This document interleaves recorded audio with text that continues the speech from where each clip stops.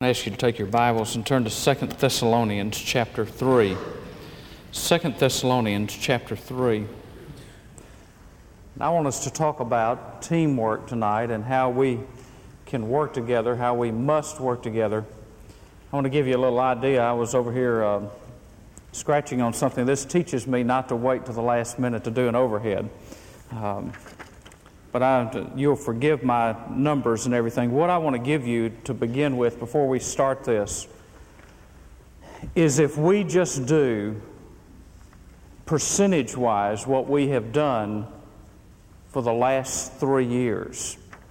These are what some of our projected numbers would be. Now, it's not what we can do if we get everybody playing on the field and get everybody in the care and the reach and teach and training ministry and get our outfield working like it's supposed to be working and all of that. But it's what, if we just did what we're doing now, so you can imagine what God can do if we get 800 or 900 people right now on board doing ministry. These are the numbers, and let me just kind of go down with you. From 94 to the year 2000, we would project 250 people would make professions of faith through the ministry of this church. This year, next year, all the way up to the year 2000, 395 a year making professions of faith, which would mean if we keep our ratio of how many we baptize of those that make professions of faith, by the year 2000, we will have 238 people baptized in and through the ministries of this church. 475 people coming by letter that year, and an attendance of 2,142. Now that's just if we do what we've been doing, which will not nearly do what we can do. Amen. This is just if we just do what we've been doing. Imagine what God can do if we go from 20% of the people doing 80% of the work to 80% of the people working and serving and being sensitive and finding a place where they can get involved. This church has always been, in a sense, a staff-run church. What I'm asking you to do is help us to move to a staff-led church with laity that are empowered to do ministry. And staff are free to do what staff was free to do, if you want to use that analogy, free to do in the early church when the apostles were not as responsible for what happened in the church in its growth and its maturity and its discipleship as they were for making sure that everything stayed on track. It was the people who were saved at Pentecost. It was those new believers that caused the church at Jerusalem to grow.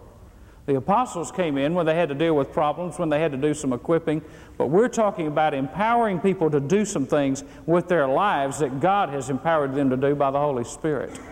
And not just a few people who are ordained doing the work of ministry, but those who are called and set aside for vocational service, being the equippers and the trainers and the leaders who find other leaders who will equip and train other leaders, which is exactly what Paul said to Timothy in 2 Timothy chapter 2 and verse 2. Now, we're in 2 Thessalonians. You're probably wondering what all that had to do with this. We'll figure it out sooner or later. 2 Thessalonians chapter 3 and verse 6. Great passage of Scripture here. Paul says, "Now we command you, brethren, in the name of our Lord Jesus Christ, that you keep aloof from every brother who leads an unruly life and not according to the tradition which you receive from us. For you yourselves know how you ought to follow our example, because we did not act in an undisciplined manner among you. Nor did we eat anyone's bread without paying for it, but with labor and hardship we kept working night and day so that we might not be a burden to any of you. Not because we do not have a right to do this, but in order to offer ourselves as a model for you, that you might follow our example. For even when we were with you, we used to give you this order: if anyone will not work, neither let him eat. For we hear that some among you are leading an undisciplined life, doing no work at all, but acting like busybodies. Now such persons," he's talking about the busybodies, "we command and exhort in the Lord Jesus Christ to work in a quiet fashion and eat their own bread. But as for you, brethren, do not grow weary of doing good. And if anyone does not obey our instruction in this letter, take special note of that man, and do not associate with him, so that he may be put to shame. And yet do not regard him as an enemy, but admonish him as a brother. The greatest temptation, the greatest tragedy in the life of the church is those who stay apart and uninvolved, who take the road of least resistance. The president of Columbia University said, "I divide the world into three categories: the few who make things happen, the many who watch things happen, and the vast majority of those who have no idea what in the world is happening." The church at Thessalonica was crippled by those who backed away from their responsibilities, who wanted to give those jobs to somebody else, who left the load for others to carry. Paul writes and addresses this problem and says there is no room for passivity in the life of the church. Would you not agree with me that at least at some points in the life of this church or any church that you've been a part of, that some of the members have not been busy doing what God saved them to do? It's a pretty common problem, isn't it? It's nothing new to us. It was as current as those who lived in the shadow of the resurrection and the ascension of our Lord. That quickly, after the coming of Christ again from the grave and appearing to them, and it being fresh on the minds and eyewitnesses of the resurrection being in their midst, that quickly the church began to wane in its commitment. It just tells us that if the devil can't keep us from going to heaven, he will keep us from working to get other people there. He will get involved in our midst to try to make us settle for less than God's best. And I want you to walk with me through a couple of verses of Scripture. First of all, 1 Corinthians chapter 15 and verse 52. 1 Corinthians 15, 52.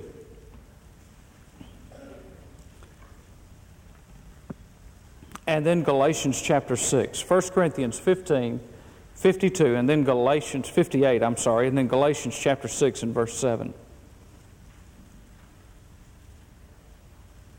Some very important words that Paul writes to the church at Corinth. Chapter 15 and verse 58. Therefore, my beloved brethren, now notice what he tells them to do. Be steadfast, immovable, always abounding in the work of the Lord, knowing that your toil is not in vain in the Lord. Phillips paraphrases this, let nothing move you as you busy yourself in the Lord's work. Galatians chapter 6 and verse 7 is a very familiar passage of Scripture. It's the law of the harvest. It's the law of sowing and reaping. And any of you that have ever done any sowing know that that is hard work. It is tiring work. And you can grow weary sowing. You can grow weary reaping. But Paul says, do not be deceived. God is not mocked. For whatever a man sows, this he will also reap. For the one who sows to his own flesh shall from the flesh reap corruption, but the one who sows to the Spirit shall from the Spirit reap eternal life.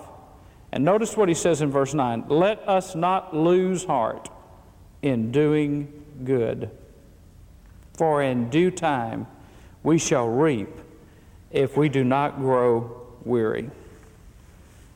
I think that's a word of encouragement to us as we begin talking about playing ball, because it is important that we do not grow weary in doing what is right to do, that we do not grow weary in taking our role and our responsibility seriously. There are two statements that I want to give you by Jim Elliot. Jim Elliot's one of the heroes of the faith, and if they were to add somebody's name to the book of Hebrews in chapter 11, I'm sure somewhere in chapter 10 or chapter 11, Jim Elliot's name would find it. He made this statement. He said, wherever you are, be all there. Have you ever thought about that? Wherever you are, be all there. Have you ever met people that are never really all there? I'm not talking about the elevator doesn't go to the top floor.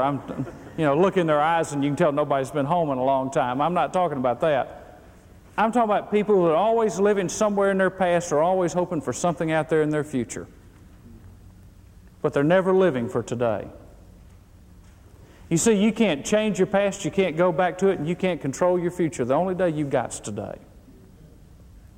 Wherever you are, Be all there.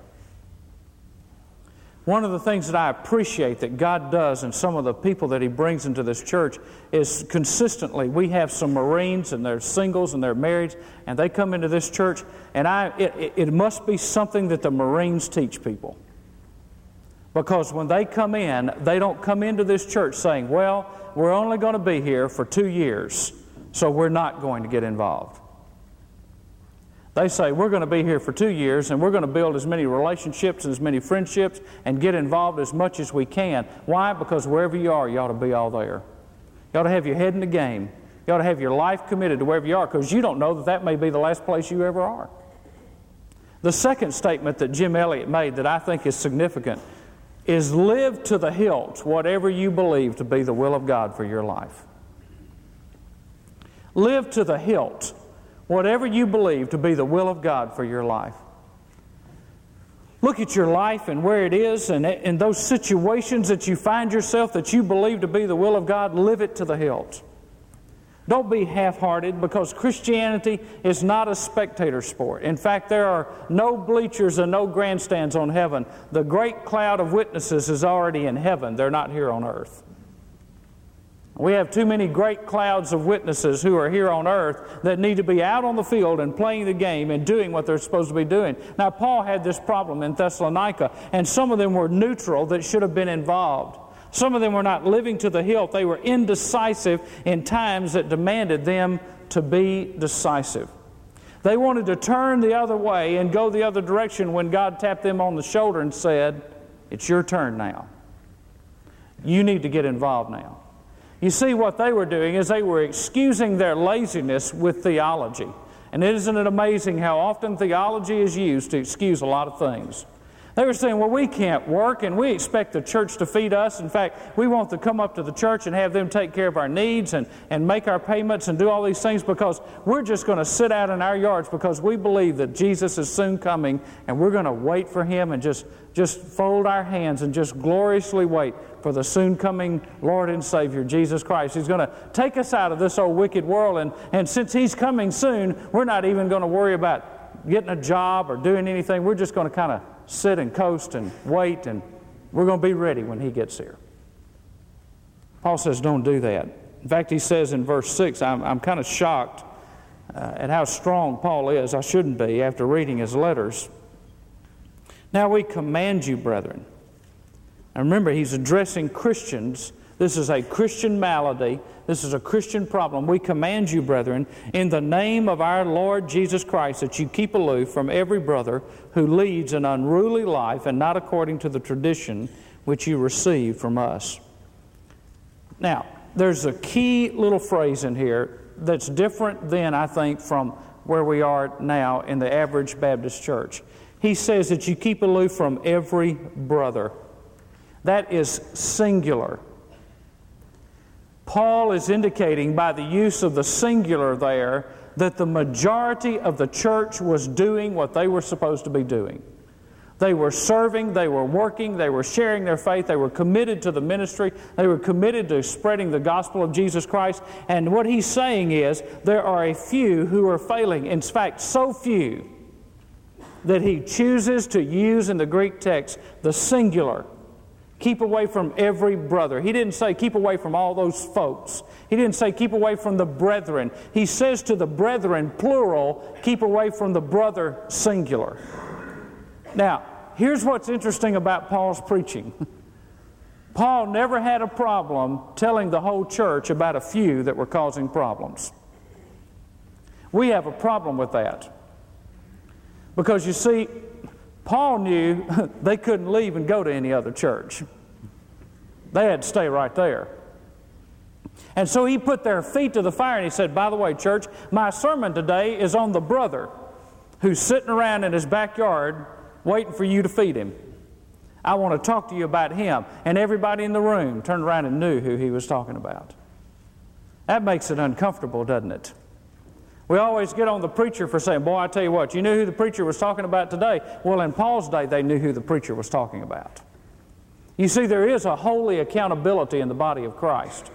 That if an arm is not functioning, everybody ought to be aware that the arm's not functioning. If a hand's not doing its job, everybody ought to know the hand's not doing its job. Steve was sharing with me an interesting story about Brazil. Now, boy, you talk about waking up a church. If you go to Brazil, at the main exits of the church, there are bulletin boards. And on those bulletin boards are listed alphabetically the names of every member in the church with what they have given to the church in the last month. What a great idea. Say, oh, giving's a private matter. Listen, brother, anything you do for God's not a private matter. Nothing you and I do for God's a private matter. Why would you even be embarrassed if you love Jesus Christ and He's your Lord and Savior? Why would you even be embarrassed if anybody knew? Why would it be awkward for us to know? For anybody to know? Here's what I do because I believe, well, all I've got's a widow's mite. Bless God, He notices the widow's mite. And He said, that's good enough. That's good for them. That's what they did. She gave her mite. You see, Paul had this way of singling out, and he said, I'm going to speak to that one that is not doing what they're supposed to be doing. And he's commanding them. He says, I command you, brethren. It's an imperative. There's no option. In fact, if you'll notice, he doesn't just say, I command you to keep aloof from every brother. I want you to notice how serious this is. Look at it in verse 6 and don't miss it. He said, I command you in the name of the Lord Jesus Christ. What he's saying is, boys and girls, I'm serious.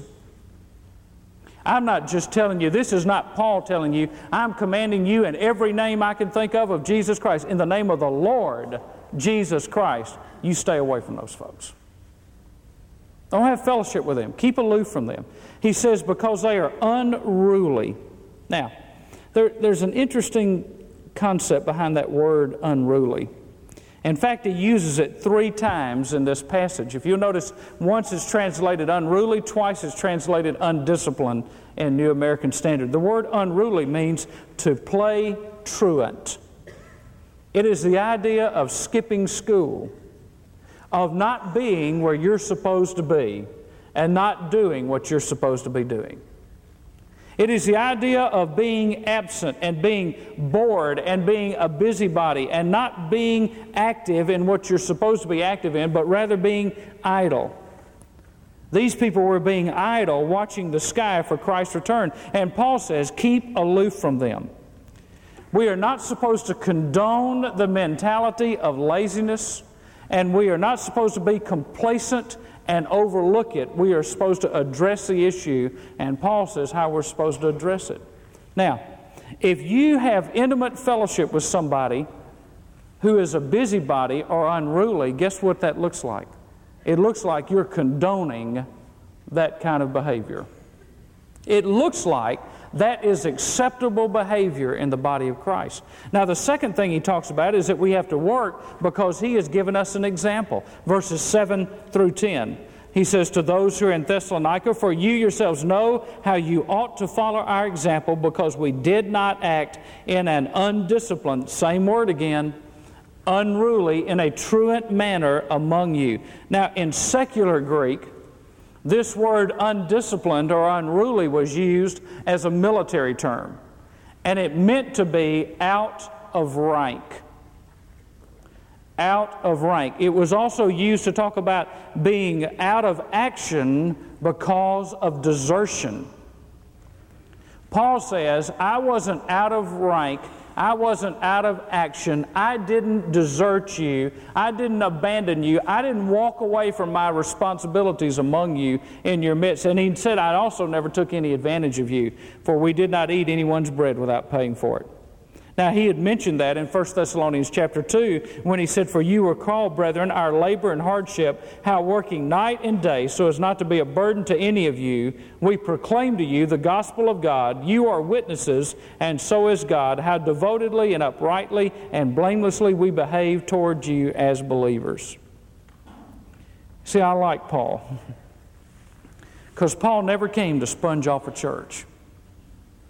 He never came to be a ministerial sponge. He came and he carried his weight and he did his job.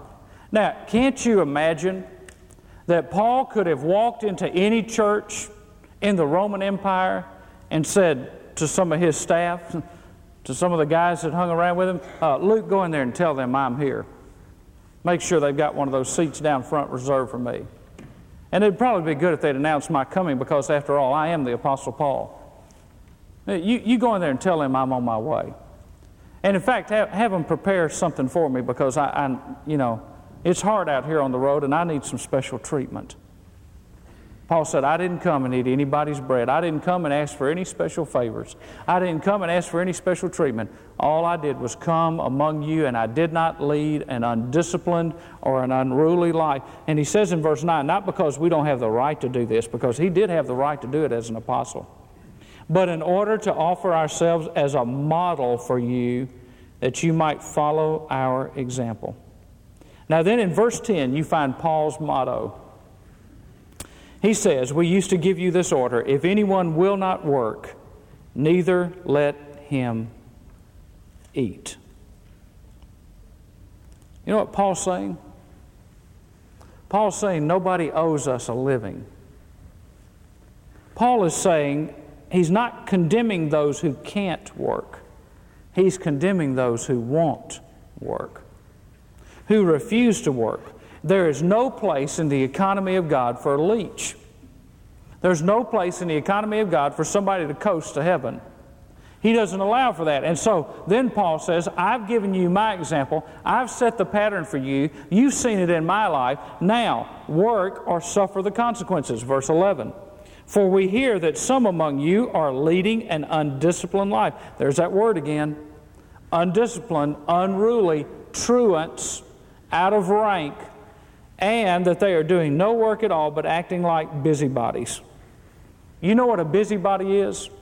A busybody is somebody who's busy about the business that they don't have any business being busy about. Don't ask me to repeat that. They're busy about other people's business. They're unruly and undisciplined, and they're lethargic, and they're just kind of walking through life at a casual pace. Moffat translates this, neglecting their own business to mind other people's business. You see, something has to fill the busybody's time. And so they become involved in playing the Holy Spirit in other people's lives. They become petty or picky. They become gossips. They become idle. And they get involved in other people's lives, never on the front lines doing what God called them to do. Being critical of what those who are working are doing, making suggestions on how they ought to do their work, but never doing their own work. Listen, still water stagnates. And a ship will rot in the harbor a lot quicker than it will out in the open sea. Busybodies. Just out there getting in everybody's business. Have you ever met these people? Every pastor knows them. I just feel led to tell you this is what I think we ought to do. Now, you don't see them on Sunday night, you don't see them on Wednesday night, they never come to visitation, but they've always got a word from God for the pastor. I wonder about that. I'm wondering, God, if I didn't show up and preach one Sunday, would you have a word from God for me? If I just ignored my responsibilities, would you have a word for me? And I love these folks that say, the Lord led me to tell you this. Because my response deep down inside is, the Lord is probably going to tell me not to listen to you because you hadn't been talking to Him. See, they're busybodies. Always getting in other people's lives. Playing Holy Spirit in other people's lives. Always trying to manage other people's lives. Have you noticed that there are some folks that can manage other people's lives better than they can their own? Don't look at me like you've never met these people. No. They're just busy about other folks' stuff. I read a statement this week. There's a vast difference between putting your nose in others' business and putting your heart in others' problems. There's a difference between curiosity and compassion. A bright eye indicates curiosity. A black eye indicates too much.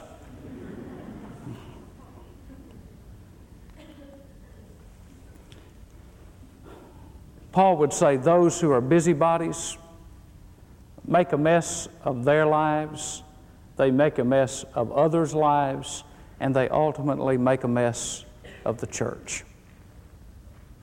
Always busy about somebody else's business, expecting somebody else to pay the freight.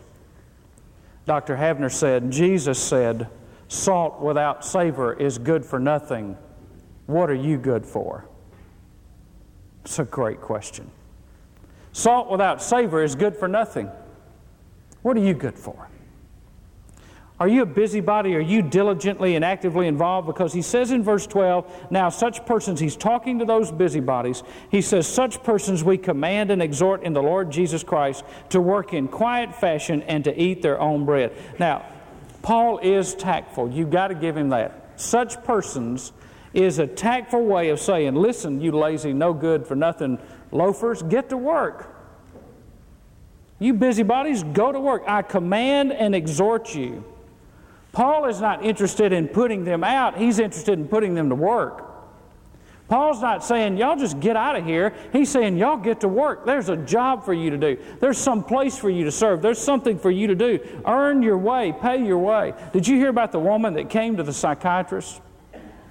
And she had a strip of bacon hanging from each ear and an egg on top of her head. And she said, Doctor, I want to talk to you about my brother. That's a busybody. I mean, she doesn't need to talk about her brother. She needs to go to the doctor and talk about herself. I want to talk to you about other people. No, mind your own business. Now then Paul turns very quickly and he talks to those who are engaged in ministry and who are examples of diligence. And he says to them in verse 13, but as for you, brethren, do not grow weary of doing good. The Living Bible says, never be tired of doing right. Don't let someone's lack of diligence cut off your life of diligence. Just because somebody else doesn't serve, don't use that excuse that you want. Just because somebody else won't pray, don't make it your excuse that you want. Don't judge your lives by what other people do. Do what Paul says. Do not grow weary of doing good. Now, most preachers would stop here. And they say, would you stand? It's time for the invitation. And if somebody wakes up right now, they're going to stand up and we're going to know who's listening. But most preachers would stop right here. But Paul must have had a musical background. In fact, I think Paul was probably in a marching band. Because Paul inserts here a stinger. You know what a stinger is? You know what a stinger is? Anybody in the band know what a stinger is? You know, the song ends, and then the band, and then it goes boom, or ba-bum. You know, it just, I mean, it's over. Everybody thinks it's over, and then the band leader just hits a little ba-bum. That's what Paul does right here. Paul says, no, y'all don't grow weary in doing work. And the busybodies are thinking, boy, bless God, I'm glad he got off our case. And then Paul comes back and goes, boom. This is a gut punch, if you will. He takes the air out of them. He says in verse 14, if anyone does not obey our instruction in this letter, take special note. That little phrase, take special note, in the original means you draw a big circle around them so you can mark out that spot. You mark that spot out well. You mark that person out well so you'll know where that is. Take special note of that man and do not associate with him so that he may be put to shame. Now, beloved, this is the treatment that Paul says you ought to give to people who won't work in the church. Doesn't that make us uncomfortable? Because we all want to be nice people. And we want everybody to like us. But don't get mad at me. Go complain to the Holy Spirit that told Paul to write these words down. All I'm going to do is tell you what it says. If anybody doesn't obey our instruction in this letter, take special note of that man and do not associate with him so that he may be put to shame. And yet do not regard him as an enemy, but admonish him as a brother. Now, Paul is saying, don't forget who the enemy is. The enemy is not that brother that won't work. The enemy is the devil. He's not your enemy. This is a brother, a sinning brother, a fallen brother, a disobedient brother, but he is a brother. He is not promoting loveless condemnation. What he's saying is, here's how you make an impact on those people. You don't talk to them. You don't spend time with them. You don't associate with them. If you want to make an impact on this brother that will not do what he's supposed to do, don't associate with him. When they call you up, you can't talk. When they ask you out to eat, you can't go, even if they offer to pay. When they invite you over, you can't come. When they ask for your help, you ignore them. Why? Because Paul says that they might be put to shame. It is a passive Greek word, that little phrase, put to shame, that means to give the idea of turning upon one's self. Here's what he's saying. That when they are isolated, they will look in the mirror at themselves and say, you know what? Somehow, I've become less than what God wanted me to be. Somehow, I don't fit in anymore. Somehow, I'm not a part of that anymore. And then the Holy Spirit of God uses that to bring them to repentance. You say, well, what if they get mad and they leave? Then that's their choice. Paul just says, you do it so the Holy Spirit can work on them and get their attention and remind them that they have a job to do and they have responsibilities in the church that they are to carry out. Don't let them steal your zeal. Don't let them take your energy. Let me ask you something. Do folks like that drain you, or do they just drain me? We spend all of our time in the church, not all of our time, but a lot of our time in the church, trying to get people to do things that even God can't get them to do. Paul would say, why are you doing that? I've got a friend of mine that was on a staff at a church in Texas, and they decided that the way that they were going to find out who was committed and who wasn't, that they announced for 3 months, it's coming, it's coming, it's coming, it's coming in 3 months, it's coming in 2 months, it's coming in 1 month, we're 3 weeks away and it's coming, we're 2 weeks away, next Sunday is it. You know what next Sunday was? Next Sunday was, in the next 2 weeks, if you don't come to church, you're not a member here anymore. We'll mail you your church letter and you can take it wherever you want to go. Because if you're not going to show up with this kind of warning, and you're not going to call us and let us know why you can't show up, then it must be you don't want to show up and you don't care if you're a member here or not, so we're just going to send you. They said they got people back at church they had not seen in years. And the preacher preached on tithing.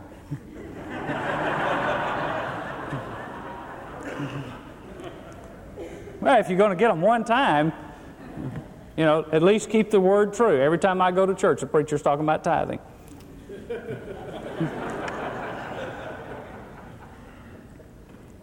What he's doing in this verse 14, he's giving an amplification of verse 6.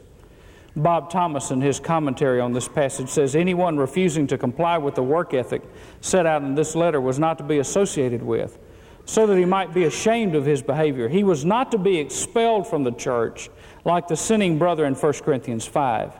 In Corinth, the offense was so flagrant as to bring disrepute on the whole church. In Thessalonica, the erring brother was allowed to continue in the meetings, but probably denied participation in the Lord's Supper. Do not associate implies, let there be no intimate association with them. Dr. Havner told a story one time about how he was preaching and some young, bright, not so bright, seminary students came up to him after he had preached a particularly hard message and said to him, Dr. Havner, we can't get that out of the New Testament. And Dr. Havner said, you're right, because it's there to stay. Some people say, well, I can't get that out of the New Testament. You're right, it's going to stay there. Now, folks, here's our problem.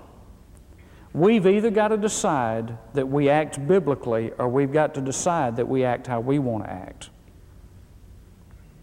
These are hard words. These are tough words.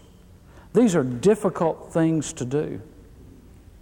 But I want to ask you something in light of these verses. Do you have a lazy friend who's a Christian?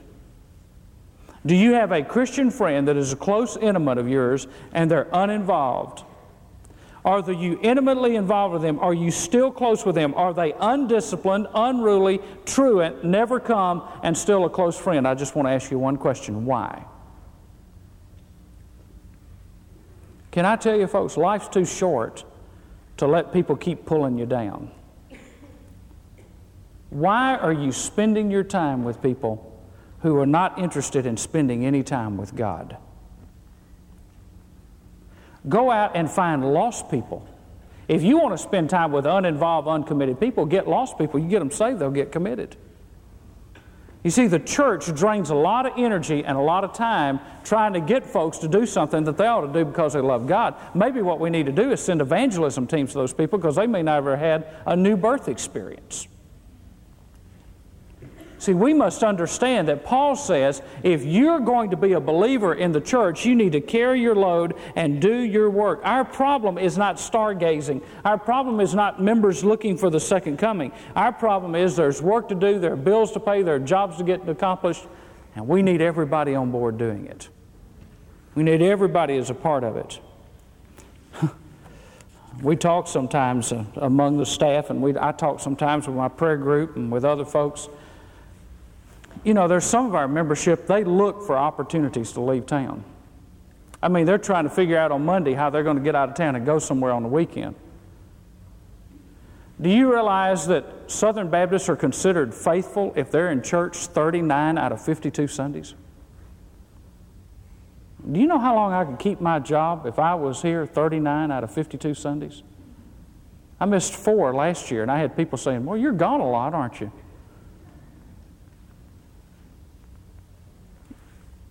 You see, we have responsibilities to fill, and we cannot fill those responsibilities sporadically. We have to put our hands to the plow. We have to go to work. We're a part of a team. We have to do what God's called us to do, and that boils down to 3 keys.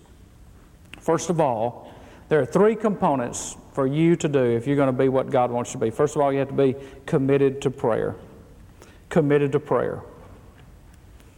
Is your praying lukewarm? Is it sporadic? What we are talking about with the strategy that we have in place is going to have to be bathed and covered in prayer. You see, we're going to have to take some tough stands, folks. And there are going to be some shots that the devil's going to give us. John Maxwell, who I have a lot of respect for because of what they're doing in their church in Skyline Wesleyan Church in California, he went there. They were running 2,000 in Sunday school.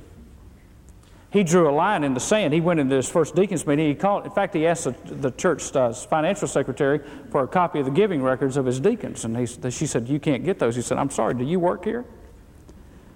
And she said, yes. He said, well, you won't after 5 o'clock today if you don't put that on my desk.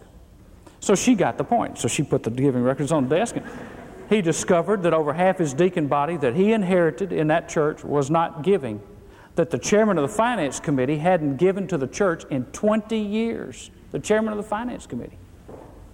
He went to deacons meeting on that Thursday night. He told them, gentlemen, you got 3 months to do what's right. If you don't do what's right, I expect your resignations. 2 men told him where to go, and they used the word. Said, you don't have a right to make those kind of demands. I think the office of pastor in the New Testament gives that right to make those kind of demands. They went from 2,000 to 1,000. Great way to grow a church, isn't it? Today, they had probably today in worship, they had about 3,500 people in worship. They have about 3,700 members. Of the 3,700 members they probably have about 2,800 of those that have jobs in the church. They tell people that if you're going to join this church, there's 2 things you've got to do. You have to tithe, and you have to accept a place of responsibility where you go to work. You say, well, boy, I bet they don't get a lot of people joining. They got them lining up. They're in a neighborhood where they have a committee of men. You know what their job is? They come at 7 o'clock on Sunday mornings to paint the church, to get the graffiti off of it because of the kind of neighborhood they live in. And people drive there and they stand up around the walls. They have 5 worship services on Sunday. They are in a $34 million relocation plan, and they will pay for it in 5 years. Their budget is $8 million. They've got people working. When they bring people up and introduce them, they say, here's so-and-so, they came, they're going to tithe, and this is where this person, they're going to be involved and sit in a Sunday school class for a while, but then this person's going to work in this area. And everybody that works in that area says, boy, that's great, man. Look at we got another worker in our area. Somebody asked Maxwell, said, what's been the result of that? He said, I've started 4 great Baptist churches in our area from people that didn't want to pay the price to be a part of my church.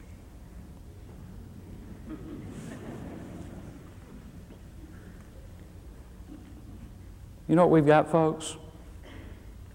We've got too many Baptist churches that will not come up to the standard of the New Testament and say, this is the way it is in the kingdom of God.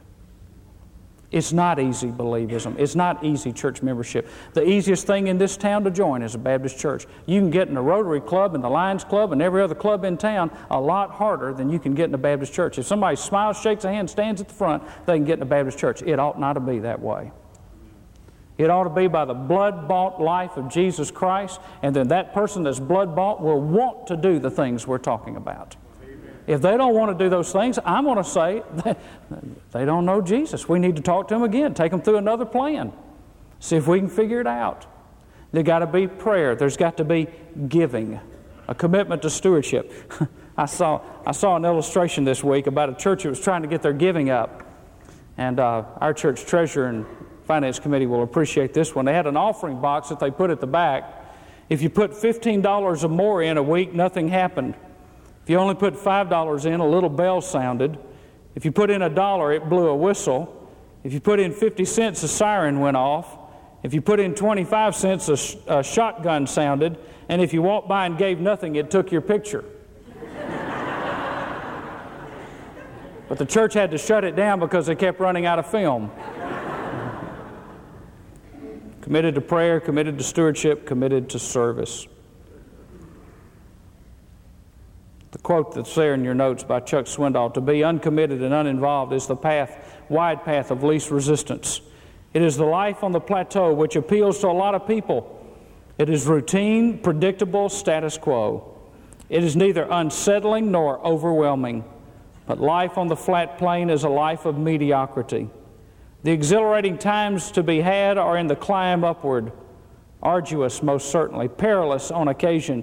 And yes, you'll get winded along the way and weary, but wait till you see the view from the peaks of Christian commitment. Someday all Christians will look back on their lives which were traveled on one of two separate roads, either lived heartily for the Lord or half-heartedly, and depending on which we choose, we will receive either His reward or an empty hand.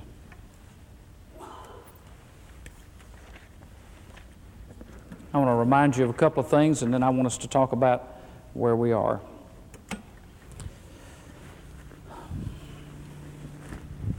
Can everybody see that? I don't know what I'm going to do if you can't, but you're familiar with the infield. To reach, to care, to teach, and to train, to worship, to preach, and pray. The infield is about the church. The outfield is about the community. We get our house in order in the church so that we can reach out here in the community.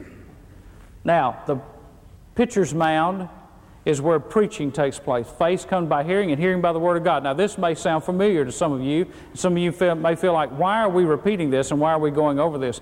Because it takes us time to get this soaked into our system.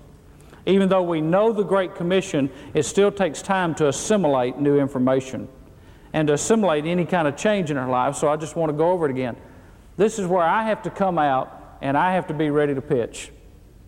Now, what that means is I have to be like Glavin or somebody like that. That means I'm a pitcher. Doesn't mean I play outfield. Doesn't mean that I play the infield. Doesn't mean that I catch. My job is to pitch. Now, I do all the things because I'm a Christian.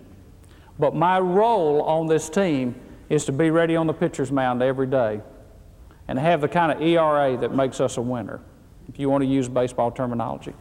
And those of you who are a part of intercessory prayer, that's where we start. Everything begins with preaching and praying. Everything comes to home plate. Everything goes back toward reaching people with the gospel, with the good news. Now, there is nothing we can do about what anybody's concept is back there. There's everything we can do about how we do church from here on out, and how we accept and lead and get people involved, and what we expect of folks from here on out. And it's not going to be ugly or rude for us to say, if somebody says, well, I don't want to be committed to giving, and I don't want to be committed to serving anywhere, then you ought to find another place. You see, we're not an entertainment center, folks. This is not ESPN or MTV.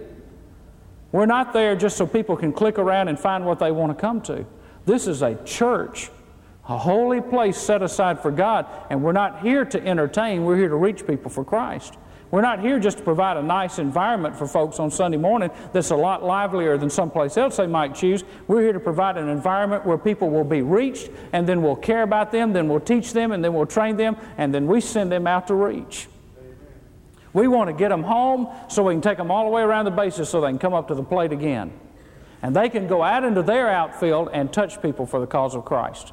Now, one thing that we talked about Wednesday night in prayer service that has not shown up on this before, and I want to mention it to you because I want to help you understand it. Those of you who understand baseball, tell me what goes right here. First base coach, what goes over here? Third base coach, all right. First base coach is our administrative pastor. That's the person who handles the finances and the facilities and the ongoing ministries of the church and making sure that we have everything ready to do ministry. Now, I'll ask you the question I asked the Wednesday night crowd and see how sharp you are. Who do you think the first base coach is? Oh, it makes Tom feel so good. He'll sleep good tonight now that you know that's who that is. Here's the missing position.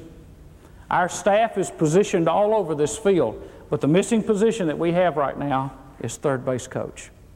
Now, if you want a working title of that position, that is the Minister of Development and Deployment. It's the executive pastor. It's going to be the person that runs the operations on a day-to-day basis for us. It's the person that tells people where they need to play, what they need to do, that gets people deployed in the field to make sure everything's covered, and then they develop ministries for us to get out into the outfield and not just become ingrown with ourselves.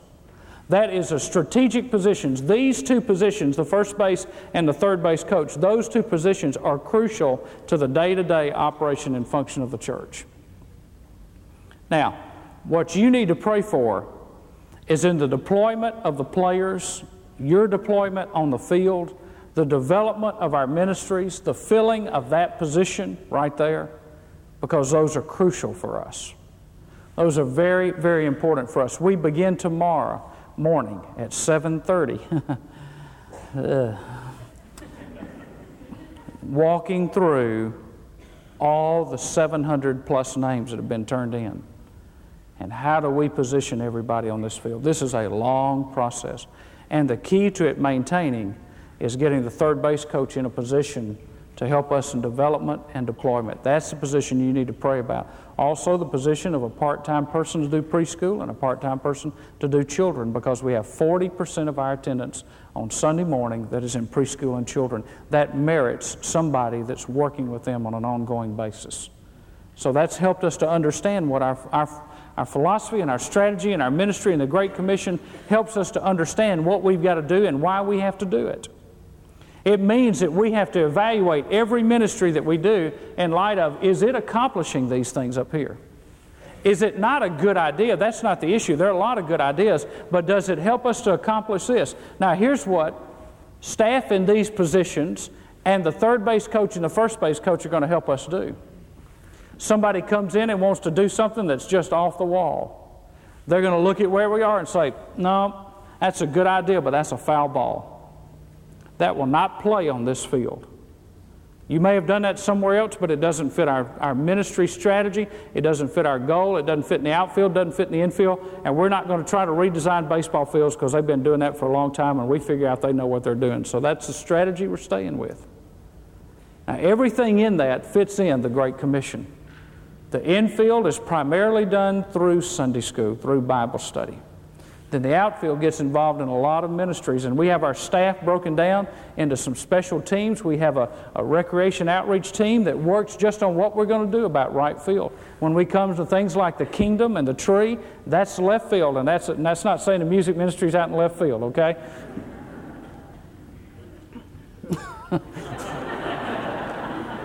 We've got people who... we got folks that work on that. I'm going to lose it. The education area in center field, that's our school. That's our missions involvement overseas. That's what we do in our missions offering, but it's also us getting out and doing missions, local, regional, state, wherever it might be, getting involved in the community and making an impact in the community. You know, people drive by this church and they don't know really what we're all about. Our goal is to get away from anybody being a busybody, everybody going to work, so that everybody in this community understands what we stand for. One of our men had a gentleman in his business this past week, and they were talking about church, and this gentleman was sharing how he was disgusted with his church, and I won't name the church or the denomination. It's not a Baptist church, so you can figure out from there, but he was talking about how disgusted he was, and one of our men said, well, you ought to just find yourself a good church. He said, oh, you're talking about Sherwood. Amen. Hey, that's the name we ought to work for. And when people talk about a place that ministers to people, that cares for people, that teaches people the Word of God, that trains people how to be disciples, that goes out in the community and makes a positive witness for Jesus Christ, our name needs to come up. If it doesn't, then we're in too many holy huddles and we've got too many busybodies. See, the key is, does the community know we're committed to this? Because that is who we're trying to reach. Is the community aware that when they come here, we're going to care for them? You know how they'll know that? If we care for the ones that are already here. Does the community know that when they come here, they'll be taught the Word of God without apology? You know how they'll know that? There'll be people in our church that go out into the community and live the Word of God without apology. Does the community know if they come here, they'll be trained? You say, well, you know, I don't know if I want to get involved in training. I don't know if I want to be involved in that. Listen. If you were a communist, you wouldn't have an option. Why should the church expect any less of a standard than communism expected for a lie? We believe the truth. What does the truth mean? It means that we are to disciple people and to make disciples and to teach them and train them to do the work of God in this world. Amen. And to be used by Him. So what does all this mean? Anybody notice anything missing on this graph? Bleachers. No bleachers. No grandstands. Why? Because we are going to assume that everybody is going to play. And why wouldn't you? If you love Jesus and love this church. Why wouldn't you want to? You see, everybody can do something. Everybody can be a part. And when you get to the summit of that commitment, you will find it's a view that you have never seen before. Folks, when I lay down and die one day, I want one thing. I want to know that I climbed mountains, not that I wallowed in valleys. I want to die climbing. I don't want to die wasting my time doing that which anybody could do with little or no commitment to the cause of Christ. I want to make a difference in my generation like we've talked about before. I want to make a difference in this world. So people will remember me? No. So that they will remember Christ, who was in this place in such a real way that it compelled and drew people into this place in unbelievable numbers. And when we get them here, we will take responsibility for training them. It's going to be a lot of creative things. It's going to be exciting. It's going to be fun. It's going to be a lot of work. We're going to get weary, but you're going to have to prop up and encourage one another because it's going to be important that everybody is on this together. So here we are at the end, and I want to give you this, and then we're through.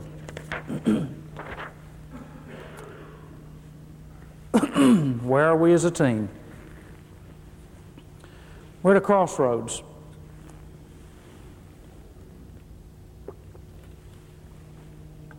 We can do business as usual, or we can play to win. Secondly, we're at a time of decision. Now, you've already done that. Most of you have already filled out a card. It's that time, and I keep using that phrase of putting your hand to the plow. It's Paul saying, I run the race.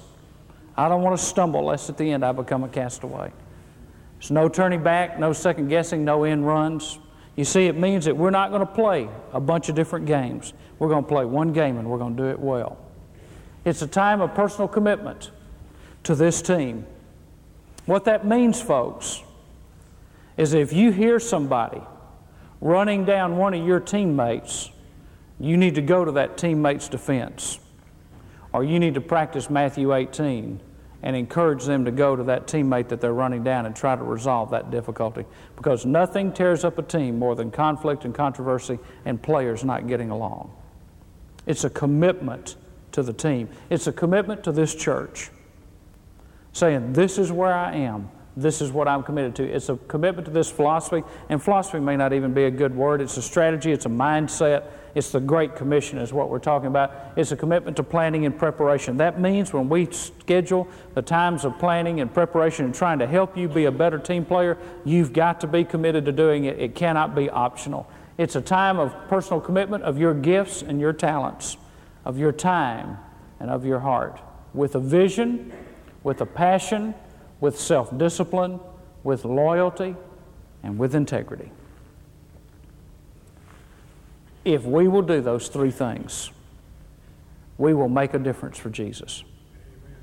Not that we have not made a difference for Jesus in the past, but we will be a part of something so supernatural that we will be amazed at the glory of God that falls on this place. Do you want to be a part of something like that? Do you want to do something like that? Do you want to just come to church and do the church thing, or do you want the church to change your life and Jesus Christ to change your life and then for you to go out and change the world? There's my commitment. I've already sat down and decided this is where I am. Whatever problems we have from here on out are our problems. Whatever obstacles we face are obstacles we will deal with together. But this is one manager that's not looking for another team, not trying to find any place else to play, not interested in what anybody else is doing. I'm just interested in what God wants to do in this place. If God blesses everybody else in this town, I bless God for it. If other churches that get bigger than us, I bless God for it. But I'm going to be committed to doing what God wants to do with us, and I don't want us sitting around playing what-if games 10 years from now. I want us doing what God has called us to do now, so that when we get in the future, we can know whatever we are and whatever we've accomplished, it has been because God has done it through us. And then He will get the glory, and He will get the credit. And if it goes anywhere else, it's never been of God in the first place. This is